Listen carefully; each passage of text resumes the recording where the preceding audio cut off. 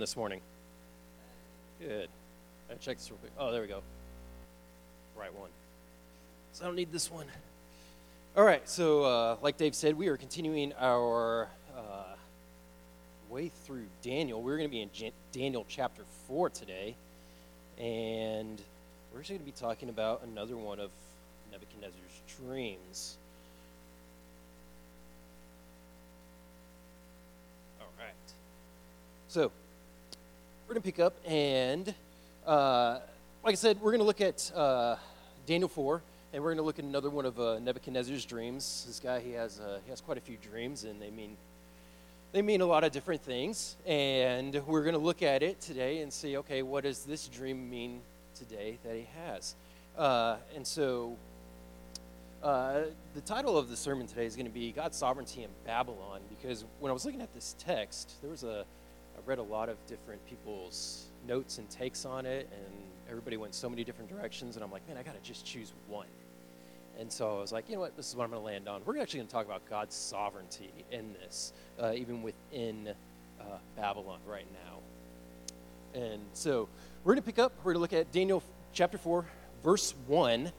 This is a little bit different. Now, Daniel, obviously, is called Daniel after the prophet Daniel. It's called Daniel because Daniel wrote the book. Now, in this particular section, this is actually Nebuchadnezzar writing here. And this is a letter that Nebuchadnezzar is writing to all peoples. How do we know this? Well, starting in verse 1, he tells us who's writing this.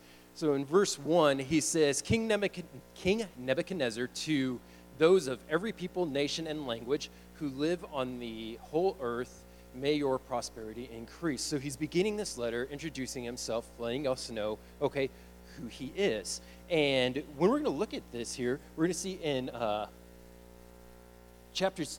verses 2 through 3, this is kind of like an epilogue. So this is him talking after all of the events that happened in chapter 4. So he's going back after everything in chapter 4 happens, and he's writing to everybody about these events. So here in verses 2 through 3, he's saying that I am pleased to tell you about the miracles and wonders the Most High God has done for me.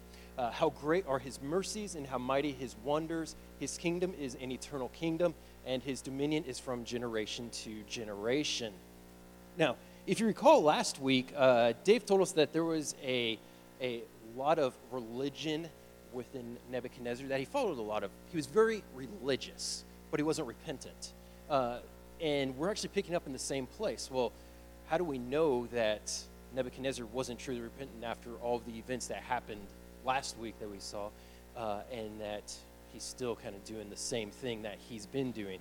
Well, if we skip all the way up to verses 7 through 8, we see that this is him right after he has his dream. Nebuchadnezzar has his dream. Then he calls everybody to himself. And he says, when the magicians, mediums, Chaldeans, and diviners came in, I told them the dream, but they could not make its interpretation known to me. Finally, Daniel, named Belteshazzar, after the name of my God, and a spirit of the holy gods is in him, came before me.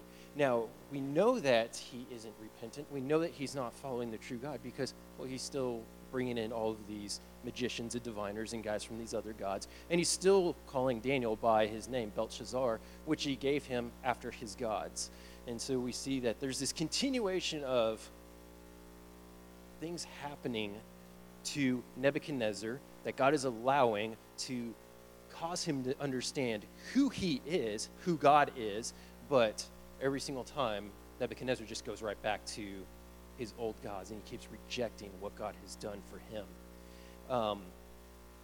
But before we go too far into this context, we're going to look at what's actually going on here, and then we're going to look at his King Nebuchadnezzar's dream, and we're going to see what's going on in this whole context. So if we were to break it down, it kind of looks like this. In verses 4 through 18, Nebuchadnezzar has a dream that disturbs him. So verses 4 through 18, we're going to see Nebuchadnezzar's dream. In verses 19 through 27, we see that Daniel is able to interpret the dream. And then in verses 28 through 37, we see that the dream comes to fruition, that what is promised within this dream actually happens. So we're actually going to open up our Bibles, and we're going to read from our Bibles what actually happens in this dream. So if you have your Bibles, please turn with me to Daniel chapter 4. We're going to pick up in verse 10, and we're going to read through verse 18. So I am reading from the CSB here, so it'll be a little bit different than some of y'all's translations. So this is Nebuchadnezzar speaking here. And he says, starting in verse 10, "In the visions of my mind, as I was lying in bed, I saw this. There was a tree in the middle of the earth, and it was very tall. The tree grew large and strong. Its top reached to the sky, and it was visible to the ends of the earth. Its leaves were beautiful, its fruit was abundant, and on it was food for all. Wild animals found shelter under it. The birds of the sky lived in its branches, and every creature was fed from it. As I was lying in my bed, I also saw in the visions of my mind a watcher, a holy one, coming down from heaven. He called out loudly, 'Cut down the tree, chop off its branches, strip off its leaves, and scatter its fruit. Let the animals flee from under it and the birds from its branches. But leave the stump with its root in the ground, and with a band of iron and bronze around it, in the tender grass of the field. Let him be drenched with dew from the sky, and share the plants of the earth with the animals. Let his mind be changed from that of a human, and let him be given the mind of an animal for 7 periods of time. This word is by decree of the watchers, and the decision is by command from the holy ones. This is so that the living will know that the Most High is ruler over human kingdoms. He gives to it anyone he wants, and sets the lowliest of people over it. This is the dream that I, King Nebuchadnezzar, had. Now, Belshazzar, tell me the interpretation, because none of the wise men of my kingdom can make the interpretation known to me. But you can, because you have the spirit of the holy gods." So we pick up here, and we see that Nebuchadnezzar has a dream. This dream actually disturbs him. He's kind of like, man, I don't even know what's going on in this dream. This is another dream that I've had that's just kind of crazy. So I'm going to call everybody to myself. I'm going to call magicians, diviners, Chaldeans. They're going to tell me what's going on in this dream. So unlike his previous dream where he tells them, okay, you tell me my dream and the interpretation, and I won't kill you. But this time he says, you know what, I'm going to tell you my dream, and then you're just going to give me the interpretation. And so he tells them the dream, and this time they still cannot tell him the interpretation. So then he waits for Daniel to come, and Daniel comes along, and he tells Daniel the dream. Daniel's disturbed. He's like, hey, I'm sorry, King, that you had this dream, but here, I'm going to interpret this dream for you, and I will let you know what this dream is saying. So we're going to jump forward to verses 24 through 26, and here is the interpretation that Daniel gives to the king about his dream. So it says that this is the interpretation, your majesty, and this is the decree of the Most High that has been issued against my lord the king.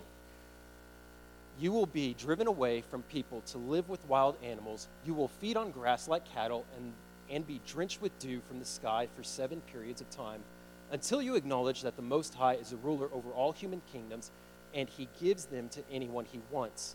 As for the command to leave the tree stump with its roots, your kingdom will be restored to you as soon as you acknowledge that heaven rules.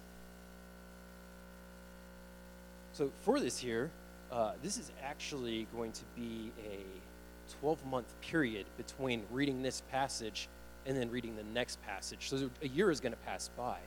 And when it talks about 7 periods of time, it's believed that this is going to take place over 7 years. So this entire passage of chapter 4 is believed to take place over an 8-year time span.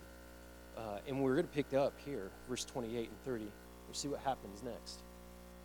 So it says, all this happened to King Nebuchadnezzar at the end of 12 months. As he was walking on the roof of the royal palace in Babylon, the king exclaimed, "Is this not Babylon, the great that I have built to be a royal residence by my vast power and for my majestic glory?"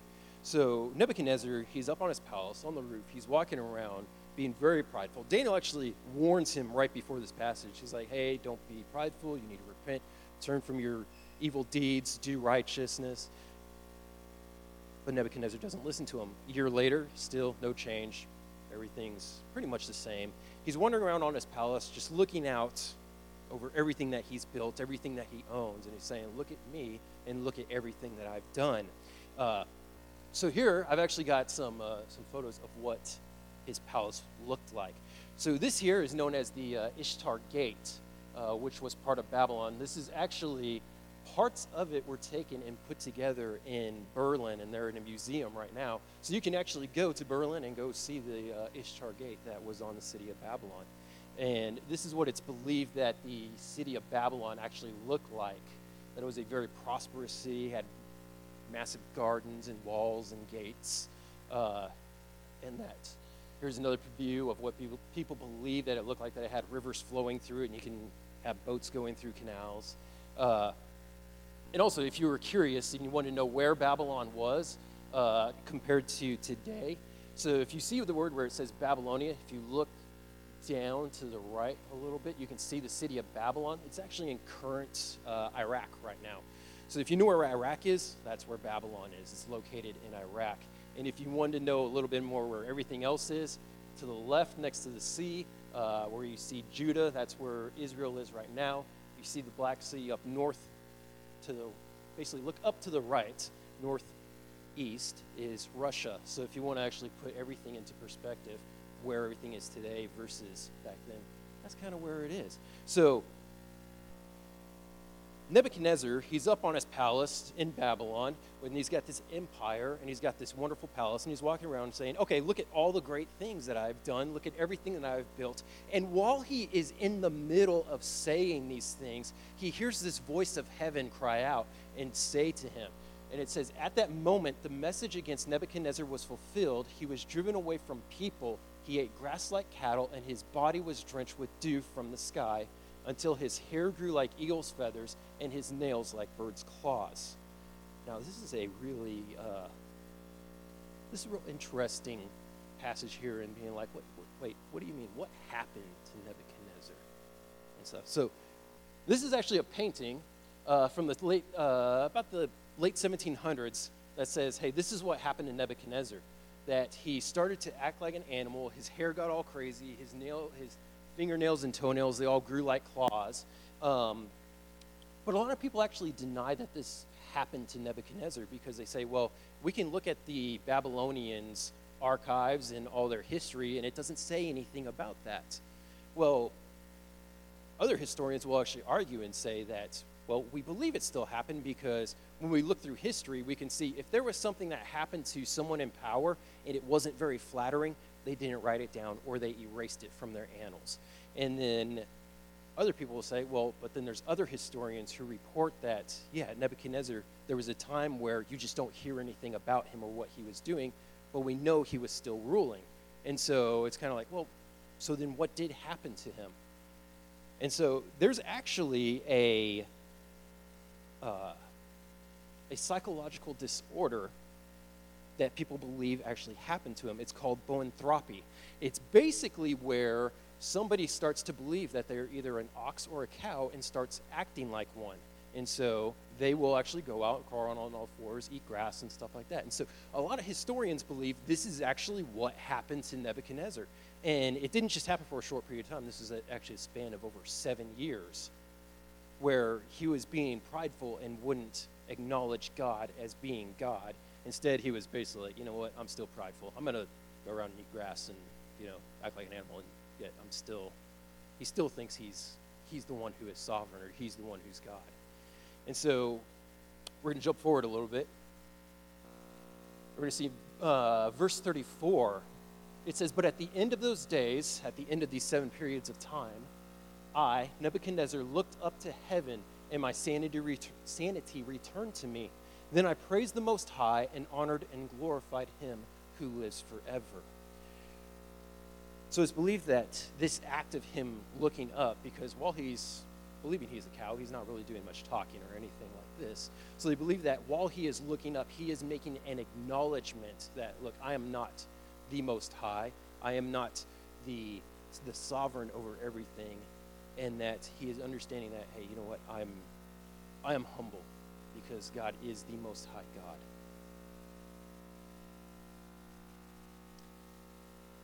So I'm going to read actually the rest of this here. So in verse 34 through 37, we're going to see what his response is.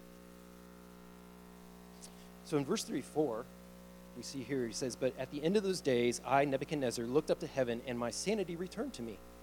Then I praised the Most High and honored and glorified him who lives forever." And he says, "For his dominion is an everlasting dominion, and his kingdom is from generation to generation. All the inhabitants of the earth are counted as nothing, and he does what he wants with the army of heaven and the inhabitants of the earth.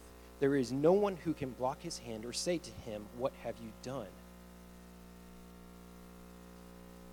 And it says, "At the time my sanity returned to me, and my majesty and splendor returned to me. For the glory of my kingdom, my advisors and my nobles sought me out. I was reestablished over my kingdom, and even more greatness came to me. Now I, Nebuchadnezzar, praise, exalt, and glorify the King of heavens, because all his works are true and his ways are just. He is able to humble those who walk in pride."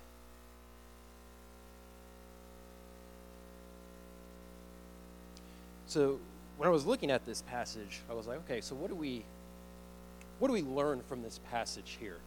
I was doing a lot of studying, and there were a lot of people who just did not agree with each other. And I was like, oh, great. Now I'm stuck in the middle of this trying to decide, okay, who do I agree with? Well, most people, what they were actually talking about, they wanted to know, okay, was Nebuchadnezzar really repentant? We saw in other passages where it looked like he was repentant because he started praising God, but then all of a sudden he was like, no, I'm going to go back to this. Well, this is actually the last we see of Nebuchadnezzar in the book of Daniel. And what I'm going to tell you is that I am not going to take a side because I don't know. I don't know if he was truly repentant or not. And the only way I'm ever going to know is when I die, I will find out. If he's there, then hey, he was repentant. If he's not, then no, he wasn't. And so I'm going to leave it at that. And I'm not going to say, hey, let's try to read into this context or read into this text and try to make a decision that wasn't made clear to us. But what should we look at this text and say, okay, what do we know about this text? What can we learn from it? Should we just say that, hey, this is going to be a text about moralism, that, we just shouldn't be prideful and everything's going to go great for us? As long as we're not prideful, we're not going to end up thinking we're like the beasts of the field and wander out and start eating grass and stuff? Well, no, because I don't think every single text that we look at needs a moral application. And what do I mean by that is that oftentimes when we read Scripture, we try to look for it and say, okay, where does this tell me that I need to be good or where I shouldn't be bad? And I don't believe that is exactly what this text is telling us. Because when we look at this text, we have to ask ourselves first, who was it written to? What was going on with the people that it was written to? And then what is the point of this text to them?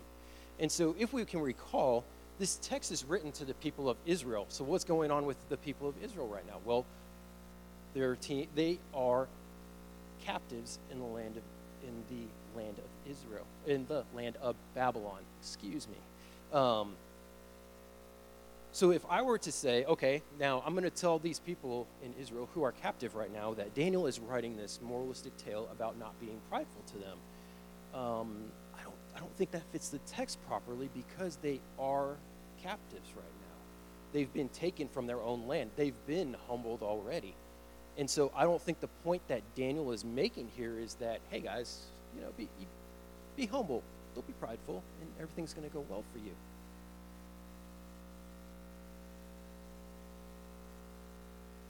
But what I do think, and I think we can actually find the answer in this text, is if we look back at Daniel 4, verse 17. And in 4:17, so this is part of the dream, and this is what one of the watchers is saying in the dream. He said, "This word is by decree of the watchers, and the decision is by command from the holy ones. This is so that the living will know that the Most High is ruler over human kingdoms. He gives them to anyone he wants and sets the lowliest of people over them." So what I believe that this passage, what we can pull from this passage is that this passage is about God, this passage is about who he is, and this passage is about what he's doing. So if we look at the entire context of the book of Daniel and we see how Israel is a broken people and that they are in exile and that they are not a people just to be reminded to be humble, that they are a people that need to be reminded who their God is. And what we see from this text is that we see that God is sovereign, and he is showing that he is sovereign even in Babylon. Not only is he sovereign in Babylon and in Israel, but he's sovereign throughout all of the kingdoms, even throughout all of time. And in his sovereignty that he's working out here, he's also working out redemption and his plan for redemption. Notice how at the end here that he says that he uses the lowliest of peoples, and he places the lowliest of peoples over them. I think we can actually make a connection here. If you were to ask yourself, okay, then who was the lowliest people, or who was the lowliest person of all? I think when we look through Scripture, we can see there was one who was born in a manger when there was no place for him. There was one who was rejected by all people. If we look at Philippians 2, we're going to look at Philippians 2, verses 5 through 11. We see that it says to have this mind among yourselves, which is yours in Christ Jesus, who, though he was in the form of God, did not count equality with God a thing to be grasped, but emptied himself by taking on the form of a servant, being born in the likeness of men, and being found in human form, he humbled himself by becoming obedient to the point of death, even death on a cross. So if we were to ask ourselves, okay, who was the lowliest? And then we see Jesus, and we see this passage that says that he didn't count equality with God something to be grasped. Okay, this doesn't mean that Jesus gave up being God. A lot of people will go and make that mistake. So if somebody tries to tell you, hey, Jesus gave up being God, no, this is not what it's saying. What it's saying is that Jesus, even though he was greater than all of us, he could have come down to this earth, and he could have been a more majestic king than Nebuchadnezzar was. He could have been more majestic than Solomon. He could have had more than what he wanted, but no, that's not why he came. He came as a humble servant to purchase you, to die on the cross for you, because he had a mission from the beginning to come and redeem a people, and the way he was going to do it was by becoming a humble servant. So that's what this passage is telling us here, is that, look, Jesus chose to be the lowliest. He chose to be what was foolish to people in order to purchase you. So if we continue continue the text in Philippians, verses 9 through 11, it says, therefore God has highly exalted him and bestowed on him the name that is above every name, so that at the name of Jesus every knee should bow in heaven and on earth and under the earth, and every tongue confess that Jesus Christ is Lord, to the glory of God the Father. So when we look at this and we see, okay,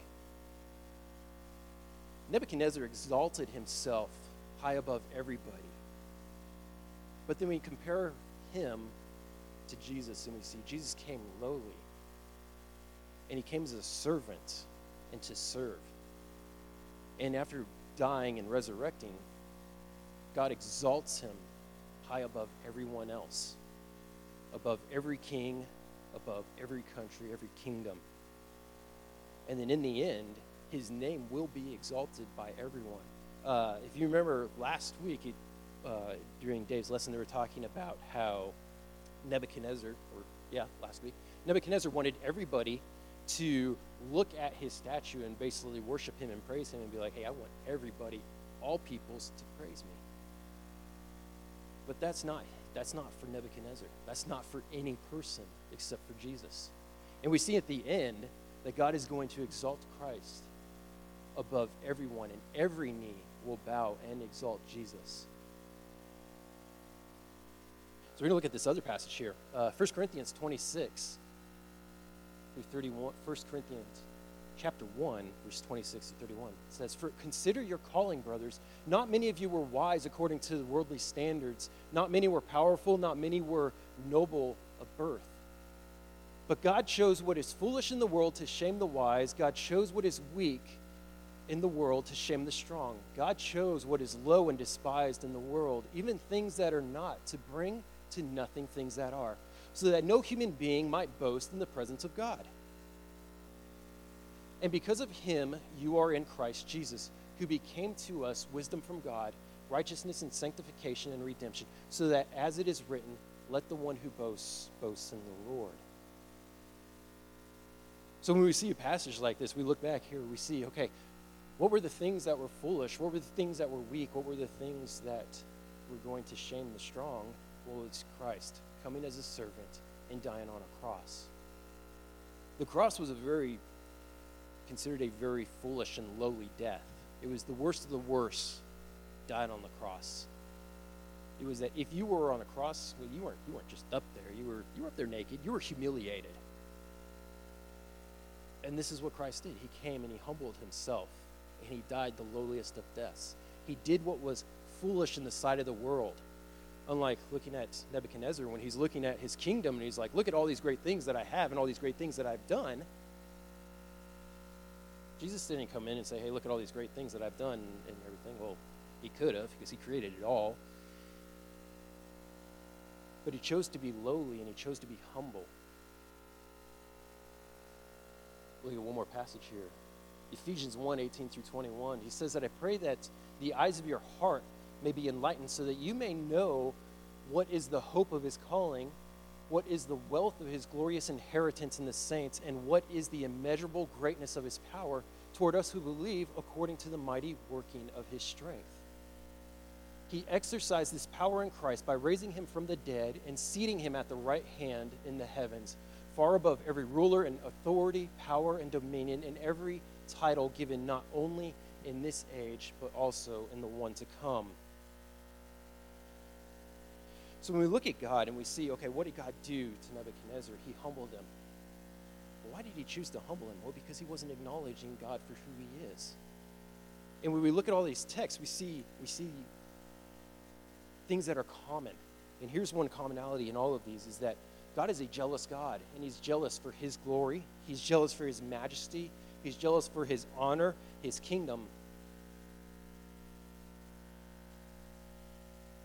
But not only is God jealous for these things, but God has also invited you to join him in beholding his glory. Not only has he invited you, but he has prepared a way that you may be redeemed that seems foolish to the world. So 1 Corinthians also tells us, for the word of the cross is folly to those who are perishing, but to us who are being saved, it is the power of God. But what does it mean that the cross is the power of God, or the word of the cross is the power of God? For what? For salvation. Ephesians tells us this. It says, we were by nature children of wrath like the rest of mankind, but God, being rich in mercy, because of the great love with which he loved us, even when we were dead in our trespasses, made us alive together with Christ. By grace you have been saved, and raised us up with him, and seated us with him in the heavenly places in Christ Jesus, so that in the coming ages he might show the immeasurable riches of his grace and kindness toward us in Christ Jesus. So when we look at a passage like Daniel 4, and we see, man, this is really hard to come up with some type of application here. Look, you don't always need a moral application or something to say, okay, this is what you do or don't do. When we look at this, a passage like this, the very first thing, no matter what passage it is, what should we do first, is we should ask, what does this passage say about God? What does it say about who he is? What does it say about his character? What does it say about what he's doing? Sometimes some passages are a little bit harder than others, but I will guarantee you there's always an answer about who God is, what he's doing, what he has done, and what he will be doing. And so when we look at a passage like Daniel 4, we can see, well, God is being sovereign, and he's acting in his sovereignty towards the king, towards the people of Babylon, and towards Israel. He sent the people of Israel there, not only just to be in exile for the sins that they have committed, but he is also using them as a witness to these people to let them know who God is. When we look at the Old Testament, we see that in Deuteronomy, it tells us that the nation of Israel was to behave a certain way in order that the other nations would see who God is and that they might also glorify God. And so we see this is what's going on here in Daniel, and this is what we can walk away with, is that we can look at it and we can say, okay, these are a people that are in a land that doesn't follow God, that doesn't know God, that doesn't believe in God. So what are these people to do? Well, they're to follow God. They're to believe in him. They're to trust him, no matter what the circumstance is. And while they're trusting him, God is still sovereign, and he's still working things out, whether these people reject him or not. And so that's an application we can pull from this, is that we can see who our God is and what he is doing. With that, you all are dismissed to your groups. Seniors, guys and gals, are out in the portables. Guys, the freshmen are over here, sophomores, juniors, somewhere over here. Ladies, freshmen, sophomores, juniors, all over there.